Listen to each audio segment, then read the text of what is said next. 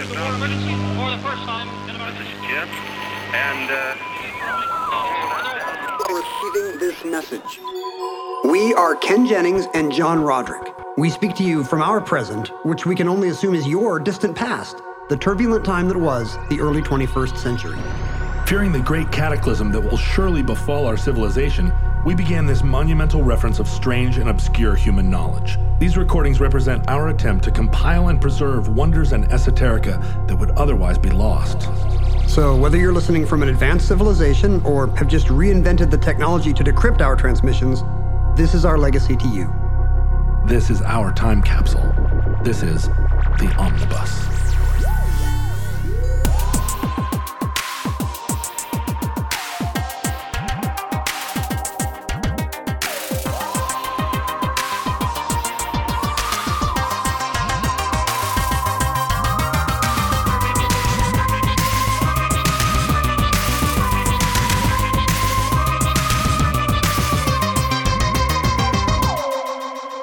You have accessed entry 743.MT1325, certificate number 27832.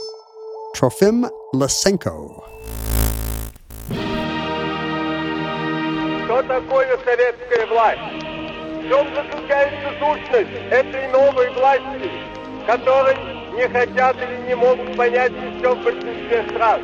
Are you gardener? I'm trying to think if your property, which has obviously some bushes, It's got a little Seattle yard. but it doesn't. Do you ever have you ever gone through a phase where you're like, I'm going to keep this plant alive?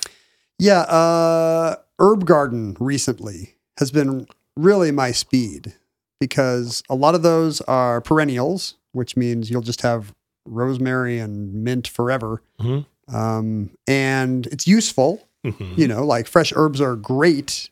And, you know, you'd have to, I come from a time when you could not get fresh mint or cilantro if you wanted it. And You can make Moroccan whiskey. Is that what you need for Moroccan whiskey? Mm-hmm. Mint. Mint, mostly. Yeah. It's the number one ingredient. It's the only ingredient in Moroccan whiskey along with tea and sugar. May contain mint. Does it taste like the back of a stamp? It definitely tastes like the gum that 4 out of 5 dentists do not approve. So I find that very satisfying. And I thought it was like, I gave my wife all these little herbs to plant in the box garden that was already in this house we bought. And she had no interest whatsoever. I mean, she liked using the herbs. She's a great cook. Yeah, she loved using the herbs. But like I was the one who was like, ooh, you know, I bet I should trim back the rosemary. It looks like the marjoram is not getting a lot of sun. You know, so I turned into Mr. Gardener. But it was because it was a very small square footage. It was one of those box gardens that seems manageable to the newbie. You could look out and in a single glance know how your stuff was doing. And you do get I did start to get I'm a good and valid person because my parsley is thriving. And then later I'm a failure because last year the basil grew and this year it didn't, you know? Yeah. Boy, what a roller coaster that is. Oh, emotional up and down. If the parsley's doing well, but the basil isn't, what does that even mean? What does that mean? About my place in the universe. That's a little different than it's the kind of landscaping you've been doing in your ravine is very satisfying because it looks different. Yeah. Do you feel like is it a kind of gardening? You don't get to eat the fruits of your labors. No, it is. And I've never been a vegetable gardener interested in it at all because I feel like so many of the things of like early 21st century back to the land, backyard chicken coop.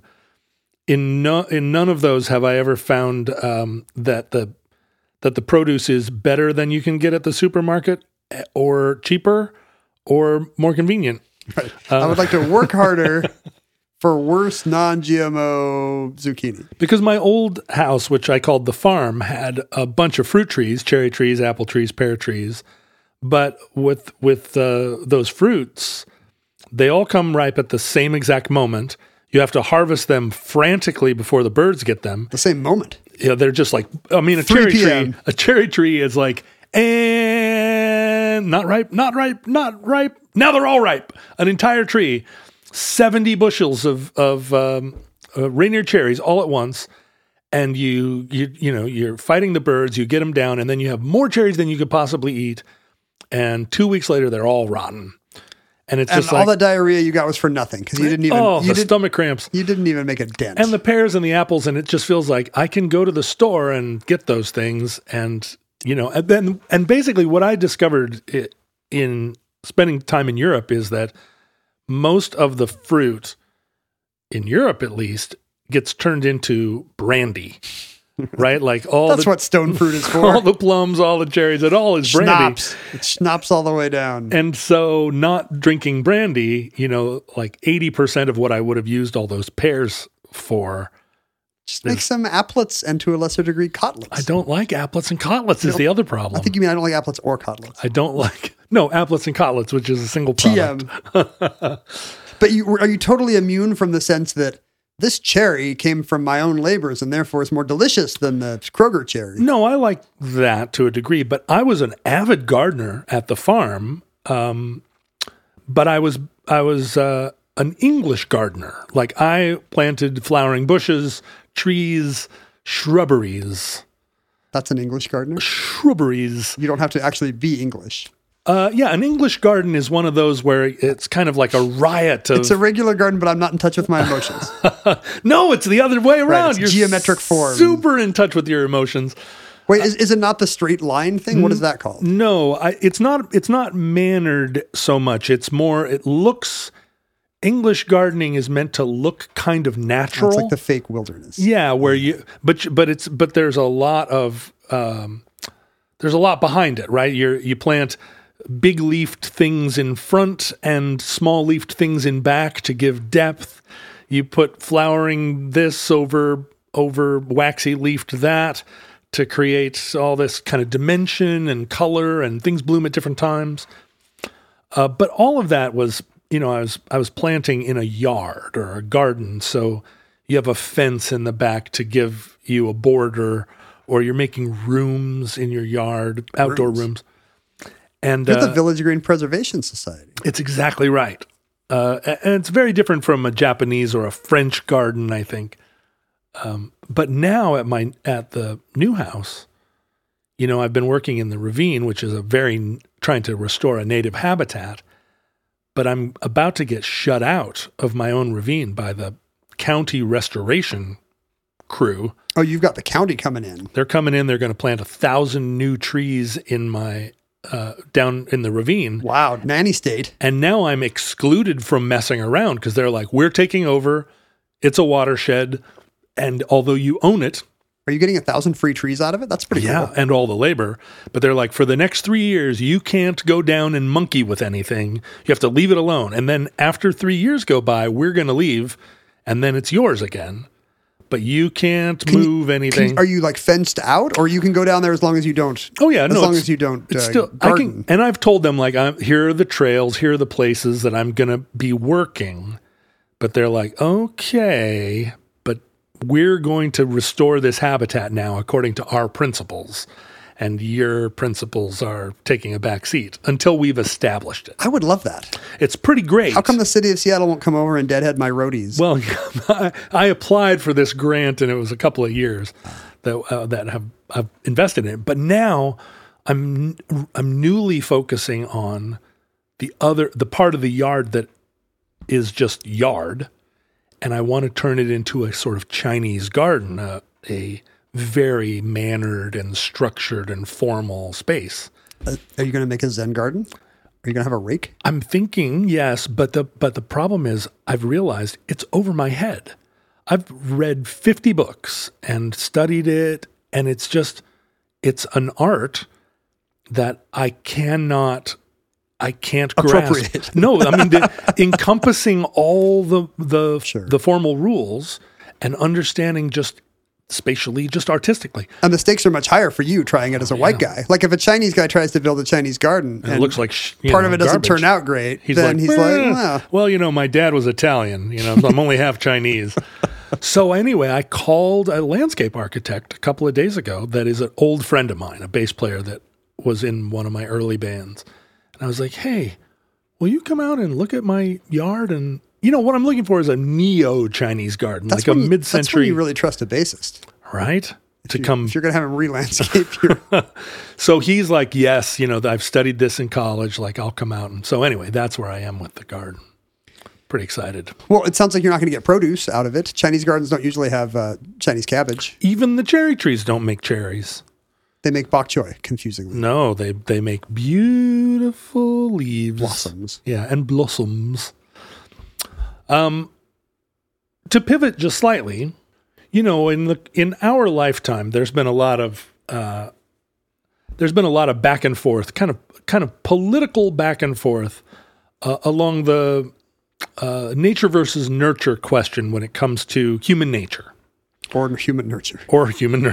As I call it. And in the course of my lifetime, like I've lived through probably 5 or 6 different oscillations along the nature versus nurture corridor, kind of which one is the preferred version to back up some social engineering project, right? Some view of what society should be. Yeah, some new form of education that someone wants to introduce, a new set of essays that came out in the Atlantic. It's because nature versus nurture really undergirds a lot of our ideas. Everything from criminal justice to, it's a real existential question. And the answer, by the way, is nature. We were looking for what is nature. I see. And so I feel like I actually am a nature believer, mostly by virtue of being a parent. And that happened to me too. I think I read all the articles for decades and was like, nature versus nurture. Well, I have this to say. And then I had a kid and watched her be her own person, completely resistant to... What's crazy is to raise 2 kids. Oh, right. And assume you're doing everything more or less the same. I guess one is now in an ecosystem where there's a sibling. Yeah. But except for that... They drink the same water. It's everything the same, and yet... they could not be more different sometimes. Your children are very different. And they both have... And we didn't put one in a weird Skinner box, I promise. They both exhibit characteristics that don't seem to resemble you or Mindy. They come out of the faucet like that. Yeah. It may not surprise you that nature versus nurture has been a political issue for many decades, a century at least in its current form. And then all the way back to Herodotus in terms of the question of how... It gets into how accountable you are for your actions. Is it your fault? Is it your genes' fault? Is it your parents' fault?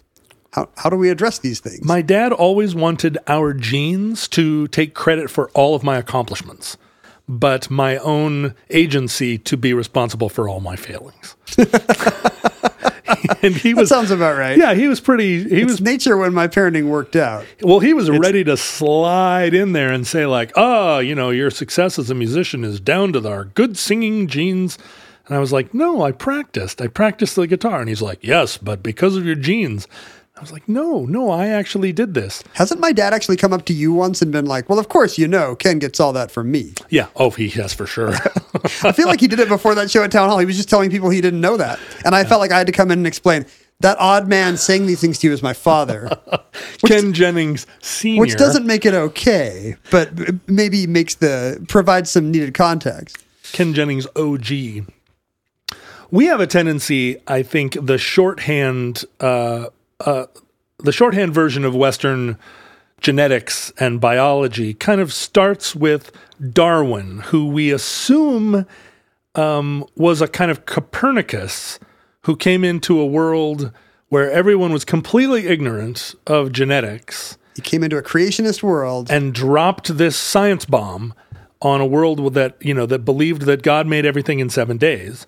And kind of like Copernicus, Copernicus was not the first person to understand the motion of heavenly bodies. Sure, heliocentrism, I actually don't know. Lots of ancient cultures. Well, yeah, I mean, the I'm going to say Asia to be on the safe side. Well, and the Arabs all had astronomy, like pretty sophisticated astronomy. Heliocentrism was some backsliding on the part of medieval Europe. But geocentrism was the backsliding. I'm sorry. Heliocentrism was the good one. That's right. Geocentrism was backsliding. Ethnocentrism is also bad. Yes. but for different reasons. But polyorthogenesis is the good one? Is that after Peter Gabriel leaves? Yeah, no, but before Phil Collins before he stops playing the drums. Polyorthogenesis is a Mike Rutherford-based band. The idea that traits were inheritable from the parents and that children were an admixture of their parents' qualities was understood back to ancient times. And there was a lot of... You can see why anecdotally. Yeah, that for kid, sure. That's curly hair. That baby looks just like his sister did as a baby. Even the ultimate creationist could not deny that a child was some combination of the two parents in a way that felt like, sure, God did this, but out of a toy box of parts. And it's easy to see the mechanics of I mean, I actually don't know the answer to what was the last culture to figure out that sex made babies. But I mean, once you've made that leap, I still think that's still conventional wisdom. I thought you were going to say that's still up in the air. No, but you're saying the last culture to believe that sex made babies. Sorry, the last culture to discover. Oh, to discover. I didn't want to say discover. I wanted to teach the controversy. The last culture to decide. There we go. That sex made babies. Because it's not automatic. That this sex that you're having would then produce a baby. I mean, it does take a while for the baby to show up. By the time the baby is born, you've probably forgotten a lot of the specifics. But I imagine any time two tribes would collide in the world, and there was, girl stealing or rape as a component of it. Which was pretty common. Which was, I think, universally common when tribes collided. Then the resulting pregnancy and the baby that shows traits that aren't commonplace I see. In your own tribe. If there's what's the word for when you can see it? Phylogenetic differences between the tribes? A different hair color or a different cant to the eye. I think that would the wise medicine. That's not how they discovered it, surely. No, but it would be further evidence, right? I mean, true. I think you would. Why does maybe it's like this person who has never done that has also never had a kid, whereas these people who do have kids 100% have done that. That's right. That other thing we like. So all the way back and throughout time and throughout the Enlightenment, and as science became more and more the lingua franca of the knowledgeable investigative set. The question of what it is in the parents that produces what we see in the child, how is that transmitted?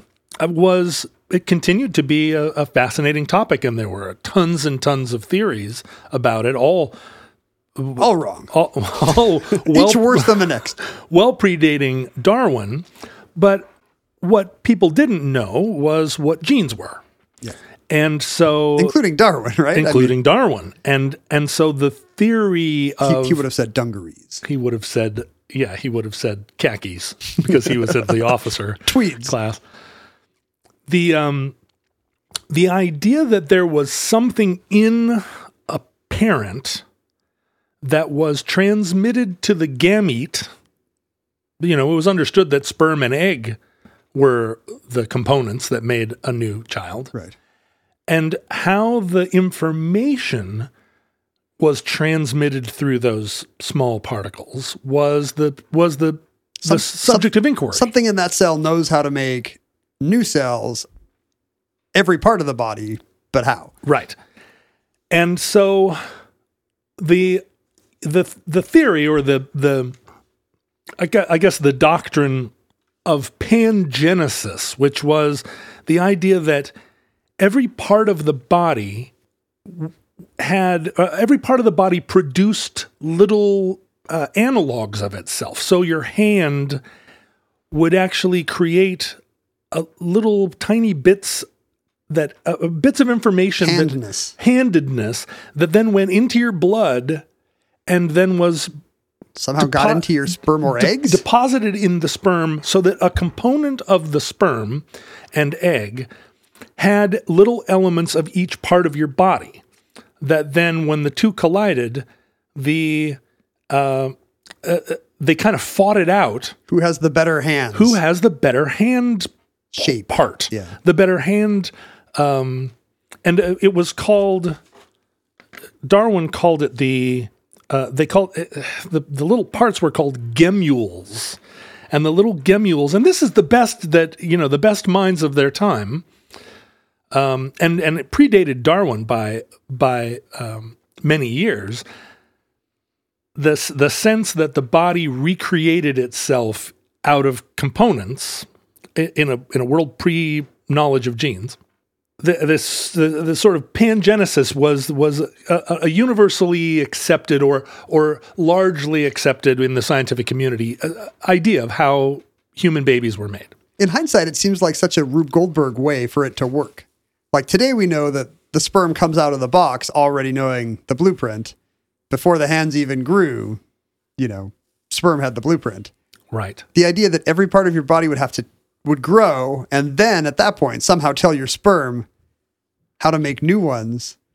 We now know to be an incredibly inefficient way to do that. But when you see a child that has its father's nose and its mother's eyes, Yeah. you're trying to make sense of that, and it just feels like, well, the eyes probably came down, and then the nose came down, and Something blocked the mouth, I guess. And the kind of not knowing what the mechanism is, and believing in a kind of almost a magic of, and this was something pre an understanding of natural selection, a belief that components in nature had some agency, that they strove to be expressed. The nose, your nose and the mother's nose would go down, and each nose would want to be the nose that won.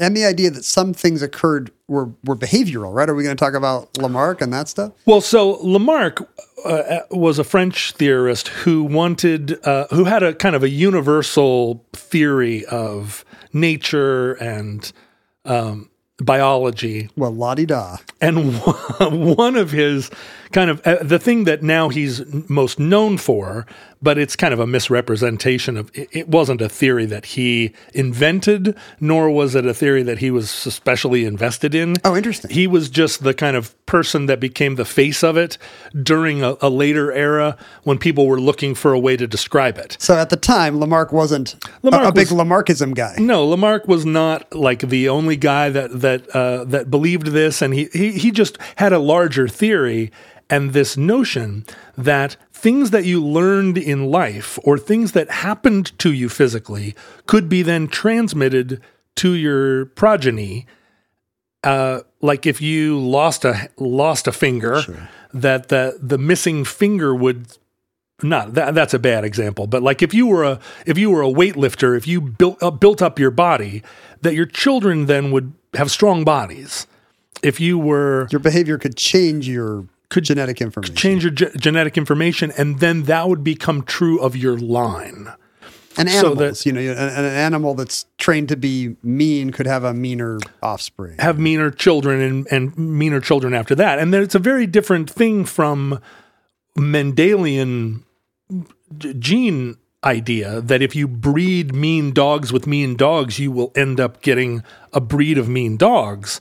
That's very different from I trained this dog to be mean and its From now grandchildren on, are mean. It'll have mean dogs. Yeah. Right. And so what we call Lamarckism is kind of it's unfortunate for Lamarck. He'll be fine. But this was a kind of fashionable way of thinking at the time. And again, it's trying to understand how children express who their parents were. And I think it's natural to want to understand as you see evidence of natural selection in the world pre an understanding of it or pre the theory of it, you want to feel like beings change, that as an animal confronts its circumstances and adapts to it, that those adaptations necessarily are then transmitted. And You want it for yourself, right? You want to think that you have some agency or that your decisions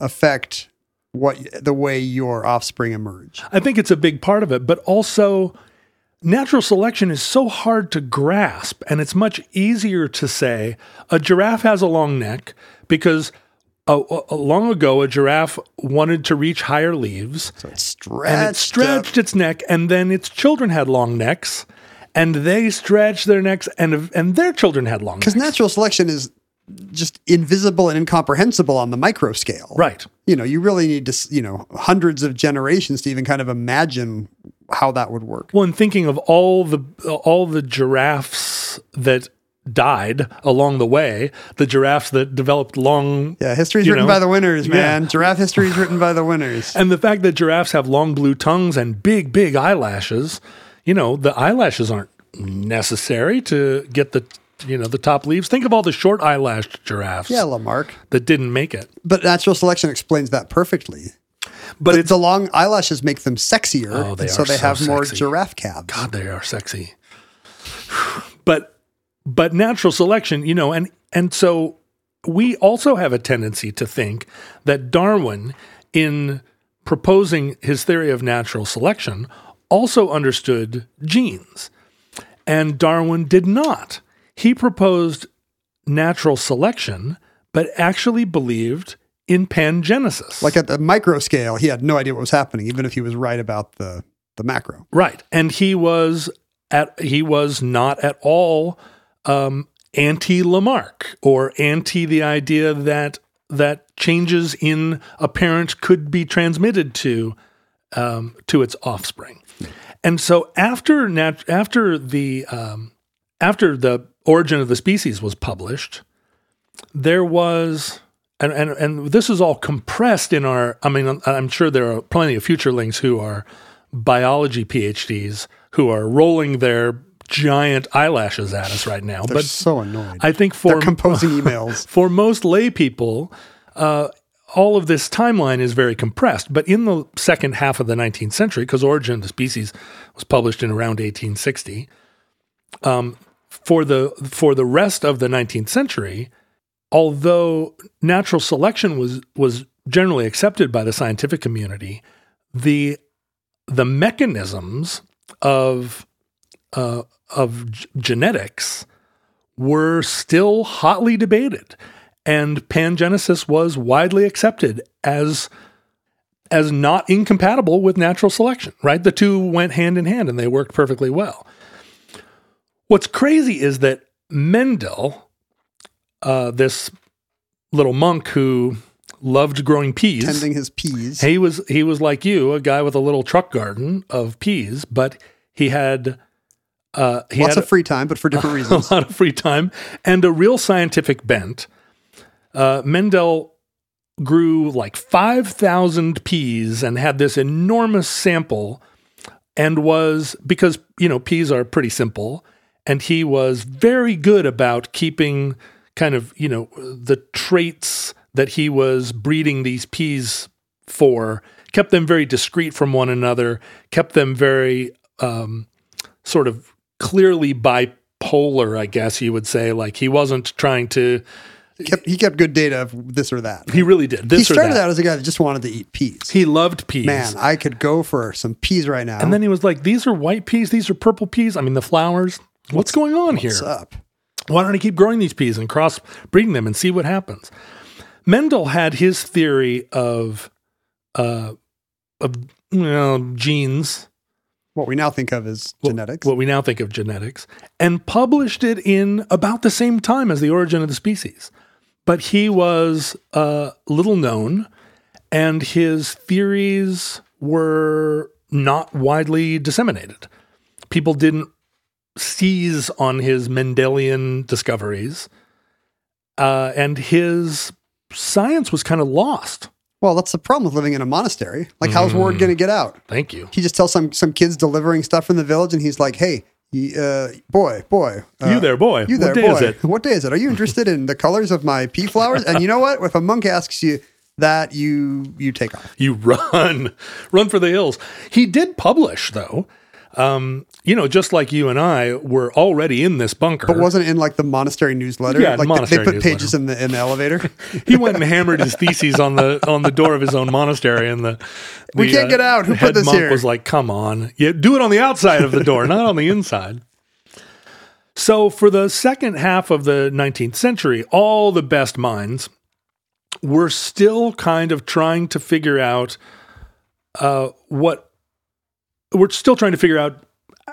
genetics. The mechanism. And although accepting natural selection, still with pretty wild and in a lot of cases Lamarckian theories about how creatures actually reproduced and how natural selection actually worked on a micro scale, as you say. Like on a macro scale, it kind of makes less difference.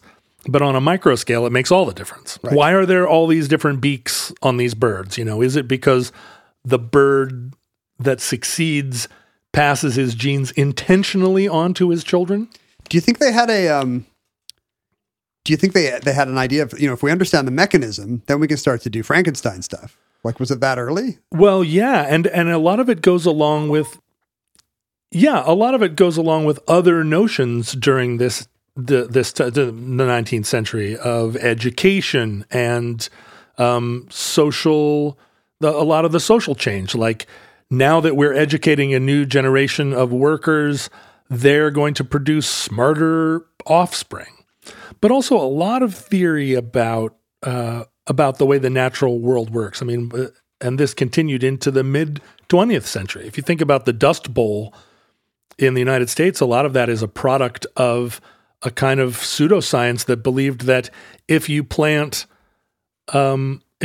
crops in what was formerly a grassland, those crops will, by their own kind of generation, will change the atmosphere of the Great Plains and make it into a place where the rain falls.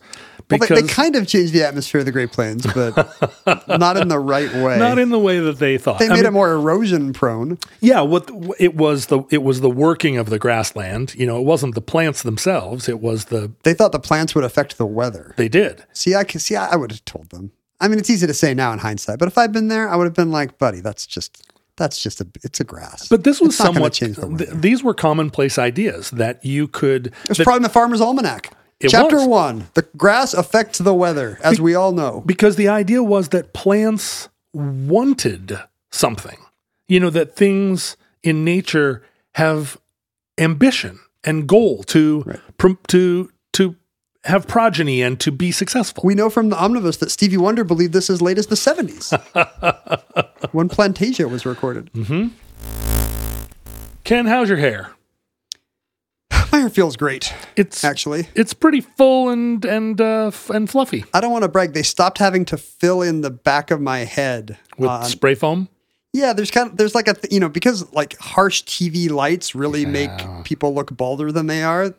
Sometimes they have been filling in the back of my head, and they don't have to anymore. They don't have to. I mean, the degree to which a full head of hair is part of a kind of masculine identity. You are in a position where millions of people some number of hundreds and hundreds of thousands of people see you every week hosting the Jeopardy program, and you don't want to look like less than the full amount of fluff. The problem with our cultural obsession with hair and baldness is that like literally 2 out of 3 guys, the majority of men will experience some kind of male pattern baldness in their mid-30s, by the time they're 35. Right. And then it just goes up from there. So it's not like it's a rare or severe or stigmatized problem. It shouldn't be. It happens to almost everybody. And it used to be if you wanted to get a hair loss preventing medicine, you had to go to a doctor, right? Yeah, you'd have to get a prescription sometimes. You'd have to use a name brand. And a lot of them aren't FDA approved. Yes, there's 2 FDA approved ones. And the great thing is Only 2. You can get both of them cheaper and easier with Keeps, an online service for prescribing and ordering, and then continuing to receive FDA approved hair loss medication. Oh, so it still is a prescription. In order to get the one of the two FDA approved If you want the ones. prescribed one, yeah, you can get the prescription online. You don't have to visit a doctor. You'll get a cheaper generic, so you're going to save a ton of money. And it's really important to do it when you think you might be in the early stages because, the best thing you can do is maintain. I mean, there may be some regrowth, but the great thing is you can keep what you have now. I remember when you had less hair, and it's sort of phenomenal that it's worked. And look at your hair now. Seem like thank you look like a little badger. That's what I asked for. Uh-huh. I went to my doctor because this is before I knew about Keeps, and I said, "What do you have that will make me look like a little badger?" He said, "Doctor, Mr. MD." So if you're ready to take action and prevent hair loss, what do you do? Go to Keeps, KEEPS.com/omnibus. And if you use that code, you'll get your first month of treatment for free. You're saying KEEPS.com/omnibus to get your first month free? KEEPS.com/omnibus. It wasn't until Mendel was rediscovered, and he was only rediscovered in 1900. There was probably like a Netflix series or something. There were scientists at work who kind of independently started to arrive at this sense of like, now wait a minute, our own experiments kind of seem to indicate that that rather than gemmules, there really is an identifiable gene. And when they went and read in the libraries, they discovered Mendel, and this kind of happened independently. 3 different scientists, Hugo de Vries, Erich von Tischermark, and Karl Correns, all independently discovered Mendel around the same time and started to publish. And Mendel sadly probably was already gone, right? Died in the 1880s. Yeah, Mendel never lived to see him become the father of genetics. But boy, did he get to eat some good peas. Well, and he died happy. Of course, he doesn't have a lot of children being a monk. So there aren't all those, 20th century Mendels that were like living high on the pea hog. Or we're trying to recapture all the fame once their dad's, republishing all of their dad's work. Right. There's no baby Mendels. And Darwin also died in the 1880s. So he never lived to see his theories get synthesized with Mendelian genetics. This all happened in the early 20th century. And it was highly controversial. There were a lot of other ideas still in play, and there hadn't been enough. Fortunately, Mendel was such a rigorous scientist that it was hard to argue with his conclusions. He had math. But he was also dealing with peas, and there were a lot of scientists that said, well, that might apply to peas, but when it comes to a complicated system, like a human being, it's funny that they still have the "we are special" illusion. Oh, absolutely. Even if the religion has faded out of it, they're still like, well, I feel more special than a pea, therefore. I mean, there were still, a lot of this stuff was still kind of in play in our lifetimes. And it's hard to look back and remember that there were still papers being published in the 1970s that advanced the idea of how genes work. And we take it all so for granted now. Well, enter into this story At long last. the Russian Revolution. And, I basically look for topics that allow me to say the word Soviet, and here's another one. You probably have said Soviet on the show more than I've said Soviet. Yeah, that it's part of the omnibus canon. You should immediately stop ever trying to say Soviet again. No, I don't do a lot of Russian themed shows, I think. Like maybe I do a show about the second in command aboard the Red October who likes to live in Wyoming or Montana. I would do a show about that guy. I was a Russian lit minor in college, and that's why I think I always come back to. I forgot you were a Russian lit minor. Yeah. Does that mean you understand Chekhov? Because I don't understand Chekhov. Let me explain it to you offline. Okay. Well, you know what? You and I should do. We should just sit and read Chekhov together out loud. I feel like I get Dostoevsky. Yeah, sure. But I don't get Chekhov. Well, it's heady stuff. You actually have to do it with Russian. an independent theater You have company. to be taking a troika to your dacha. Yeah. With a samovar in the blanket on your knees to understand Chekhov. Well, what's interesting about all of this is it's all coming together and it's being promoted by various, scientists adopt these various syntheses. Syntheses. Syntheses. These various synthesizers. And start to kind of promote, the idea that this all, that there's a grand unification theory. But over in the Soviet Union, which is a country that right after the revolution and Lenin takes over, and one of the first things they try to do is collectivize the farms and create a new model for economics and for social structure, and the idea being that... In their defense, the old model did kind of suck. Well, sure. Nobody wants to be a serf, even if you're a free serf. Well, but the serfs got freed all the way back, They did, but, was it really much better? Well, I mean, you tell me. That's why we can't tax the rich. They won't free the serfs. But the new system was, because it was ideologically superior, there was a lot of pressure on it to also be practically superior. Because otherwise, what was the revolution for? This is the problem. If crop yields go down, even under the beauty of Marxism-Leninisms. Yeah. It's kind of a drag if you're... That's why I attach none of my philosophies to crop yields. Like, I have a lot of ideas, but in none of them do I promise twice as much millet. Yeah, we see it all the time, right? Every ideology that produces some new social movement or some new government program, it's very tricky to find really conclusive evidence that it's produced the results you intended. If I get the policy I like and social trends actually go the other way, I just say, well, think how much worse it would have been if you hadn't done my preferred policy. Right, or that my Hard policy... to prove that it wouldn't have been better. My policy can't be held account because the other side thwarted it at every turn. Exactly.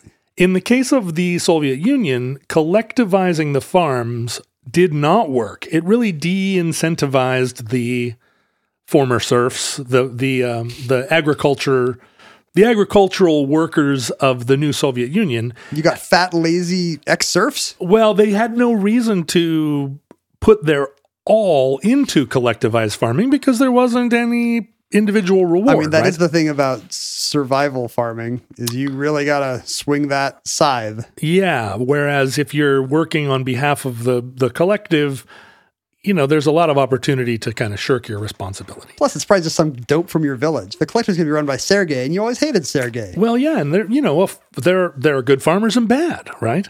And treating everyone as equally good or bad isn't it didn't produce, let's say, in the early years of the Soviet Union, great crop yields. I'm starting to think this entry is not compatible with Marxism. Well, that was very embarrassing and not compatible with Marxism. And so there was a lot of energy directed to, increased crop yields were it was at the very foundation of the evidence of it would be evidence of the superiority of... It also might collapse the regime, a hungry peasant class, right? Right. I mean, there's every reason why you would want to grow healthy, robust crops. Well, during this period, there was also ideologically a real preference to promote people within the Soviet hierarchy from the proletariat. Right, the idea being that now there is a classless society, and so there's all this untapped knowledge and wisdom in that formerly was kept suppressed by this corrupt aristocracy, and now all these people that would have been described as peasants from rural villages are going to be promoted into positions of rank and power. That is probably true in some fields, but I'm guessing genetic biology is not one of them. Well, you might be surprised. Stalin came from a rural backwater. And he was fantastic. And look what a good job he did. We all know his name now. So, it's not just biology that maybe, uneducated people from rural towns are not maybe the best ones to just thrust into positions of authority and power. And we're going to know here in the United States very quickly, maybe by 2024, when our government is run by... Madison Cawthorn. Yeah, Right. I mean, in general, you would think, the solution would be education. Right. And then the next generation of these newly empowered people are able to be capable. Oh, you mean the education would be transmitted to their children through their genetics? Exactly. That's what I mean. Well, enter into our story, the namesake of this episode, Trofim Lysenko, Trofim. who was a illiterate rural farm boy. Tired of this classism, John. Who cares if he's illiterate? who I guess couldn't read until he was 13, but then self-educated and Does he actually seem to be gifted? Is he a brightly shining star of rural Russia? He was very interested in agriculture, and I think initially did not have big ambition to become like a big wheel, but within his community. And he was born in eastern Ukraine, kind of the area that right now is under threat of Russian siege, and was a child that came of age right around the revolution. And he was really interested in the science of the burgeoning science of agriculture. And this is kind of new. We're going to turn the post-industrial revolution will turn the lens of science and the Enlightenment onto crops and not just the superstitions of the rural. That's right. People. And Russia and early Soviet Union was a place where a lot of some of the best science was happening in genetics and agriculture, but also all of the science around biology. Russia was a leader. The labs in Russia, were some of the best in the world. Look at Ivan Drago. Exactly. Look at him. It's fantastic what they did. Super strong. That guy was probably a weenie before. Think about what his kids were like. Well, because he married Grace Jones. Think about what their kids would be like. They have her eyelashes, for sure. Very strong. So Lysenko started out trying to. There were famines as a result of the failure of collective farming, and there was also kind of like in all these famines a couple of bad years where it was very cold and there wasn't a lot of snow to insulate the winter wheat. And winter wheat is a kind of it reappears throughout history because it's kind of an interesting.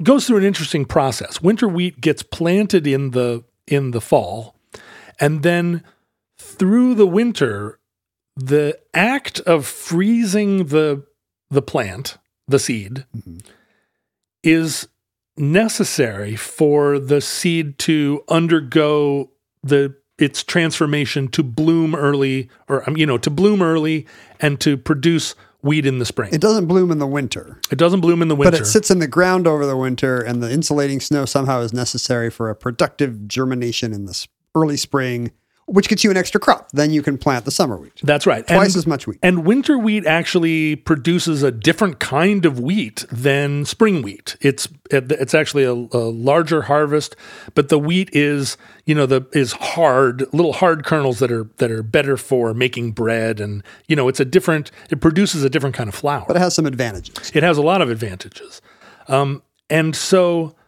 Lysenko got interested in how you could artificially manipulate the seed by freezing it in a kind of laboratory setting and then plant it early in the spring rather than plant it in the winter, so it didn't have the threat of freezing out.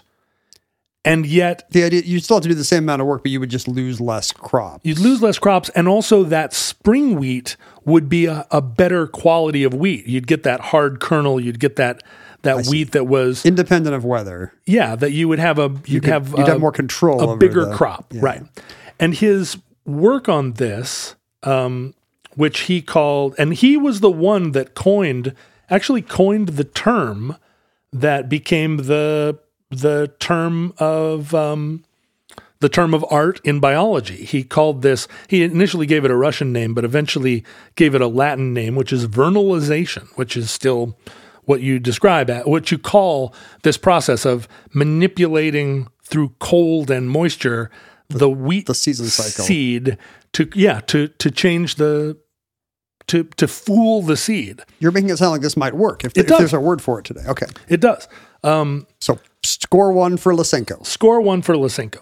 And Lysenko being from the proletariat and being a new Soviet man, he was very adept at taking kind of this new science and going out to the collective farms and kind of galvanizing the farmers to believe, no, this is real.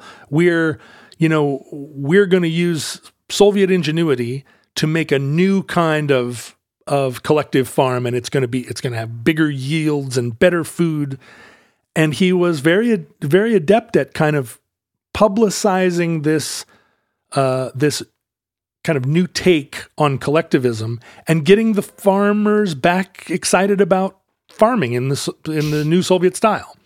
And so he was a hero in Pravda. They wrote glowing articles about him, and Stalin loved him. He's on stamps and on statues. Well, not initially, but he really was the personification that they were always looking for of someone from the new school. Peasantry who rose up. Yeah, who was going to not just make the Soviet Union successful, but also was going to prove that the ideology was true. And unfortunately, Lysenko did not have a broad education and believed that this new kind of synthesis of Darwin and Mendel and the idea of genes transmitting without proletariat agency and without pangenesis, he believed that. Well, he didn't believe it. He didn't believe in modern genetic theory at all. He didn't believe in genes. He believed that this was a kind of capitalist decadent theory, and that those capitalists eating so many peas that they come up with weird ideas. Well, and it was against socialism because socialism. It's counter-revolutionary to believe in genetics. It was. I don't understand. And so he promoted an alternative theory, which was that the new Soviet grain aspired to be better and wanted to cooperate. He understood the competition of natural selection, but he also believed that that things in nature wanted to help one another because things wanted to grow and wanted to be better. Right. And so naturally, and one of the things he did was he encouraged farmers to plant seeds as close together as possible because so they can be full of collective spirit. That's right, because he believed that the seeds would help each other because they wanted to. I'm going to assume that doesn't work. That in fact it's bad when the plants grow too close together. In fact, it is bad, and his theories did not long-term produce good crops. He's like a Dunning-Kruger guy who's like, well, if I figured out vernalization, I can do anything. Right. And unfortunately, by this point in time, he very quickly was promoted until he was he was the director of genetics for the Soviet Academy of Science. And it was, political appointments all the way because because his theories were compatible with Marxism. With Marxism. There you go. And what they in fact did was produce more famine. And of course, the famines of the 1930s, the famines that produced what a lot of people in Ukraine call a genocide, were a product of a lot of different things, including, Stalin's sort of intentional desire to starve the people he didn't like. Hence the genocide claim. Right. But a lot of that famine and death can be, without too much trouble, tied to the policies of Lysenko, the agricultural ideas. Because he's the ultimate Peter Principle guy who had been promoted far beyond his expertise. But even in 1930s and 40s, in Europe and in America, the kind of synthesis of natural selection and Mendelian genetics and population genetics, that was all still ongoing in the scientific community. It was not settled, and studies it produced different results, and there were a lot of theories in play. In the West, it was increasingly understood that Lysenko was a fraud or a pseudoscientist, but of course those criticisms Right. were not received very well in the Soviet Union. Well, they wouldn't have gotten to anyone. Right? Yeah, well, or I mean, if they in the global scientific community, that was just further evidence that corrupt capitalism wanted to thwart the Soviet Union, and incredibly, you can lose millions of people to famine and still believe in the ideology. Well, and that, I mean, right. we've lost 800,000 Americans, and a lot of people still believe in that COVID doesn't exist.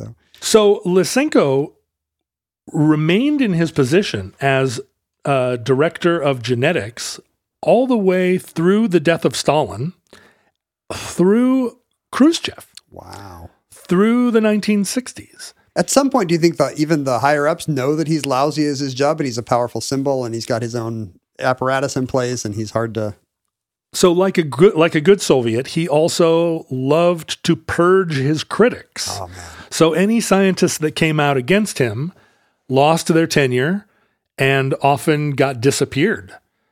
It really makes sense to purge your critics. I mean, speaking of natural selection. Boy, I wish I could purge my critics. It's just harder today. Your critics are more, one's critics are more distributed than ever. That's right. I'm not in a... I can't go to everyone's house and stop them from posting about me. I don't just walk down a marble-floored hall with my click-clacky shoes on my way to your office to throw you into a van. And tragically, and we've talked about Lysenko briefly on Omnibus before, because Lysenko's techniques, his whole theory of genetics, was subsequently adopted by Chairman Mao. That's where this came up before. In the late 50s, well after a time when the synthesis of natural selection and Mendelian genetics was widely understood in the global scientific community and was increasingly, the evidence was added to all the time with new research and expanded. And we're still adding to the story now. As we said at the top of the episode, the question of nature and nurture is still in all the blogs, and it's still a very ideological question. Depending on where you fall and what you hope to achieve, you can write a very different position paper on the story. And as people have said, it's very hard to do research across millions of years, right. But it's also very hard to do research with. Yeah, you can't really do double-blind studies on children. Right. What's the macro genetics of just the people that we know around here, right? As a parent, you see evidence, like irrefutable evidence that your child is not. But that's for narrative purposes. Right. I'd be framing that very different if somebody came to me and said, well, here's how the criminal justice system should work with that in mind. That's exactly right. I would probably say, ooh, now I don't love that framing. And kind of just like the last half of the 19th century, it's possible to hold conflicting views in your mind because ideologically you want one thing to be true, and then, experientially or scientifically you see another thing is true. And quite probably it's, there is no answer. It's a complex mixture of both things depending on your terms. Well, yeah, but that's what they would have said in 1790 too. And, increasingly, and they were right. Increasingly, a lot of the things that they thought would never have an answer did, and they're just new things that we need to discern. You just need a monk raising thousands of children. Thank you. And keeping some rigorous math. And that's what we will eventually do. Someday monasteries will be little matrix nurseries. No, the futurelings are just our peas. Sitting in a bed, kicking their purple and yellow limbs. Unfortunately, Mao adopted Lysenkoism as a way of solving the collectivization of Chinese farms after the communist revolution there. And he should have known better. He's had 20 years to see the results. He should have known better, but you need a new system of agriculture that is consistent with Marxism. And if your agricultural system is inconsistent with Marxism, it's got to be the agricultural system that's wrong, because Marxism isn't. Exactly. Can't be. And so the resulting famines between 1959 and 1962 in China, which, opinions differ. I like to teach both sides of the controversy. Between 15 and 60 million people died of famine. I mean, either way. Even if it's just 15 million, it's still like noteworthy. It's kind of a drag. I feel like that should come up on Mao's record. And and it's on Lysenko's record because it's much more directly attributable in China to because Lysenkoism and collectivization happened simultaneously, or it was let's collectivize and then let's apply the new socialist acceptable theories of how plants grow. And Lysenko fell out of favor. When Khrushchev left office, there was a new, a reevaluation of, when Stalin died, there was a kind of liberalization, a Khrushchevization. He gave that speech. Yeah, but then after Khrushchev died in the mid-'60s, there was a whole kind of reappraisal of the first 50 years of the Soviet experiment. You could say some stuff you couldn't say while he was still alive. And there was a lot of new, a lot of scientists that said, we're no longer being purged, and we would like it in the record that Lysenko was completely wrong, and here's the global consensus on how genes work. And so Lysenko fell, into a kind of somewhat disgraced condition. He lost his job, but his statues were still in all the, the science halls in all the universities. It's in some cases all the way through Gorbachev. Because it would be embarrassing. Yeah, he's the father of Soviet genetics. And he did vernalize some stuff. Of all the people I can think of, he vernalized more things than anyone. Anyone who vernalizes now has to tip their hat, has to put a nickel in the can. The old first vernalizer. Has to pour one out for Lysenko. And that concludes Trofim Lysenko, entry 743.MT1325, certificate number 27832, in the omnibus. Now, as we always say, social media is the plague and the genocide of our era. Oof. But... And, at the time, we thought maybe it had some scientific validity. We thought it was compatible with Marxism. But as we know from being in the future... It was all bad. Irredeemable. Pseudoscience. It led to the comet hitting somehow. But in our day, we were at Ken Jennings and at John Roderick on social media. You jointly could find the show at Omnibus Project. If you have electronic mail available to you in your era, maybe our mailbox is still not full, the omnibusproject at gmail.com. We received physical items at P.O. Box 55744, Shoreline, Washington, 98155. Hold on, I got some postcards. What do we have here? We have two confusing postcards from Churchill, Manitoba that made no sense to me until I realized... Polar bears, and what's the other one? Just the ugly aerial view of Churchill, Manitoba. It appears. Listen, I'm pro-Manitoba. It's an aerial view of the town of Churchill, and it took me a second is this just some petroleum facility, or... No, that's beautiful Churchill, Manitoba. I'm pro-Manitoba, but I should say, when they try to sell me a beanbag chair and then don't send it... That wasn't Churchill, though. That was Winnipeg. Churchill's going to have to bear some of the guilt, even though they're up in whatever, Hudson Bay. You should do a cover of that I Hate Winnipeg song. Who's that by? New Pornographers? Some Canadian band, Weaker Thans, I think. You could do a new verse about their beanbag-related failures. The reason I didn't understand this postcard is because it actually has to be read like this, Oh, weird. crossing the boundaries of the two cards. You have to put them together. It's like a It's like a treasure map. nice. This is what's going to tell me where the polar bears are. So thank you for sending us this puzzling set of postcards with some ideas for Churchill-centric omnibuses. Who is this even from? Churchill is way up there. A quote from the grapevine. I don't even see the name of the sender, but I would like to. I would like to credit him. Are or the her. senders really from Churchill? I love that. I mean, they're up on the border of Nunavut. Oh no, he was on a rare train ride to Churchill, so it may be a Manitoban who is only headed to Churchill occasionally for work or for the festive holiday spirit there. I feel like the train to Churchill is now a thing I need to take. We also got a postcard from somewhere even more remote, from beautiful Chile, from Ramon, perhaps our only Chilean listener, who knows. That can't be true. Everyone that listens to this show in Chile, please write immediately.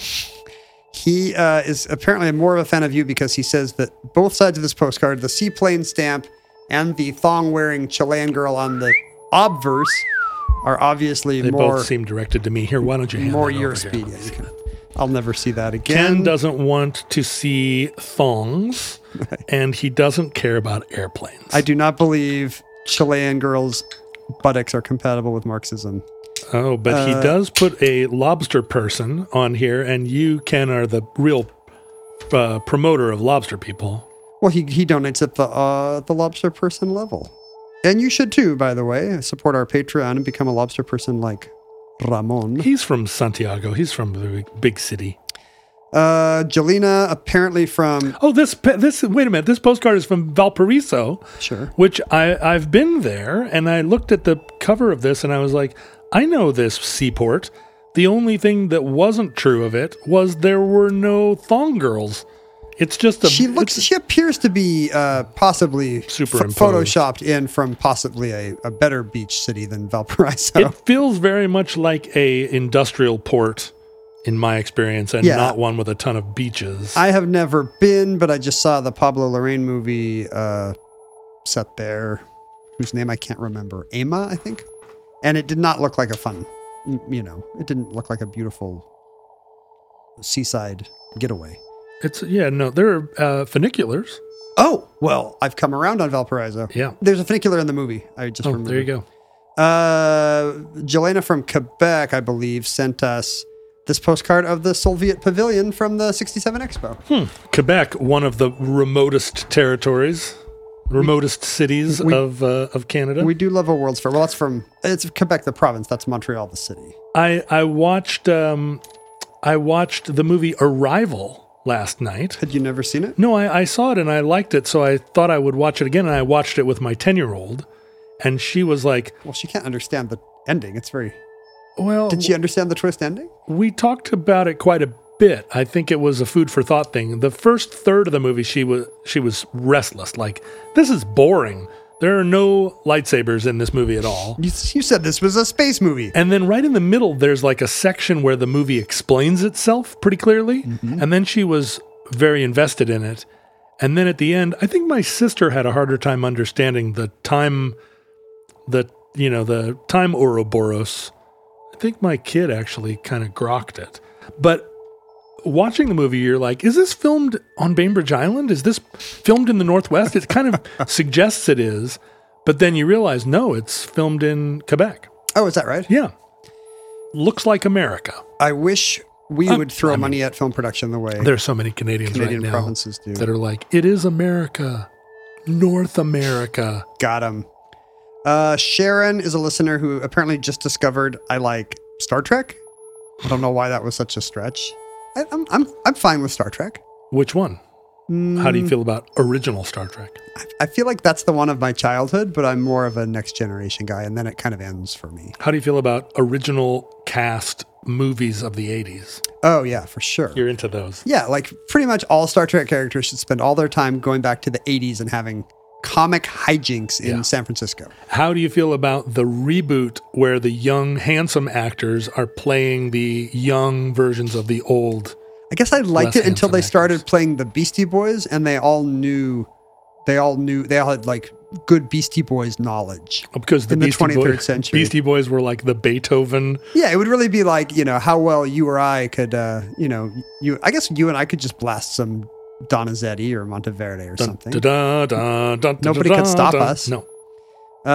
It didn't seem all that Star Trek to me. Kill the wabbit. But Sharon sent me a copy of the Star Trek font pack from 1992, which you would use to put all the Star Trek fonts on your computer. The yellow one from the old TV show, but also the one from the movie, the second and third movie first three movie credits. And there's a Klingon looking font. There's the font that like the signs on the bulkheads would say, like like where it's it says sick bay this way, or these are cool. Squeeze yourself into my Jeffries tube. Do you have a way to put DVDs into your computer? I still do. I went to considerable effort to buy a laptop that still had an optical drive. You make fun of my PC all the time, but how would you listen to a CD, John? Wait, this isn't a listening CD. This is a typefaces CD. Yeah, but you couldn't pop a disc of any kind. No, I think, as an Apple cultist, Apple has convinced me that I don't want those things, Ken.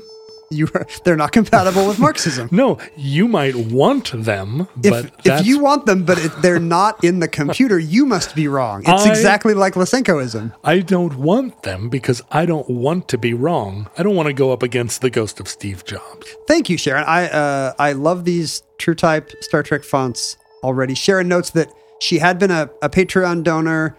Her business really took a pandemic hit, and it's not in her budget, but she still appreciates the show. And we thank all those who have continued to support the Patreon through tough times, and those who listen whose budgets don't afford it. We do the show for you as well because, as we've said, that's compatible with Marxism. We're super mad at you, though, if you could afford to support the Look in the mirror Omnibus, right now. and you're like, ha, I'm getting it for free. Narc, narc.